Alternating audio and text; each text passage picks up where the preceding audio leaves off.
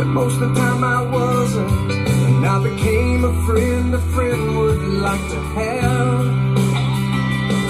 And all of a sudden going fishing wasn't such an imposition. And I went 3 times that year, I lost my dad. Well, I finally read the good book, and I took a good long hard look at what I'd do if I could do it all again. And then I went skydiving, I went Rocky Mountain climbing, I went 2.7 seconds on a bull named Fu Manchu, and I loved deeper, and I spoke sweeter, and I gave forgiveness I've been denying. And he said, someday I hope you get the chance to live like you were dying, like tomorrow. So 3 people died. My mom passed away in 2002. That seems like yesterday.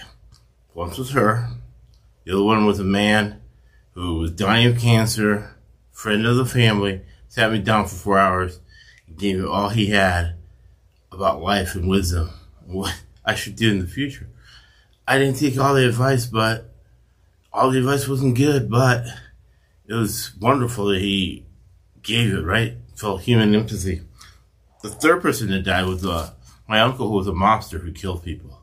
And what was interesting is that with all this death going around, everybody takes it different. And you feel different whichever person dies. But the thing is to be human, to live life, and to feel. Feeling makes you a third dimensional person. The other part of it is forgiveness.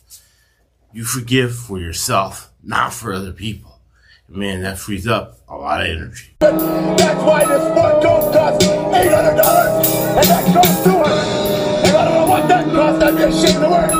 That's why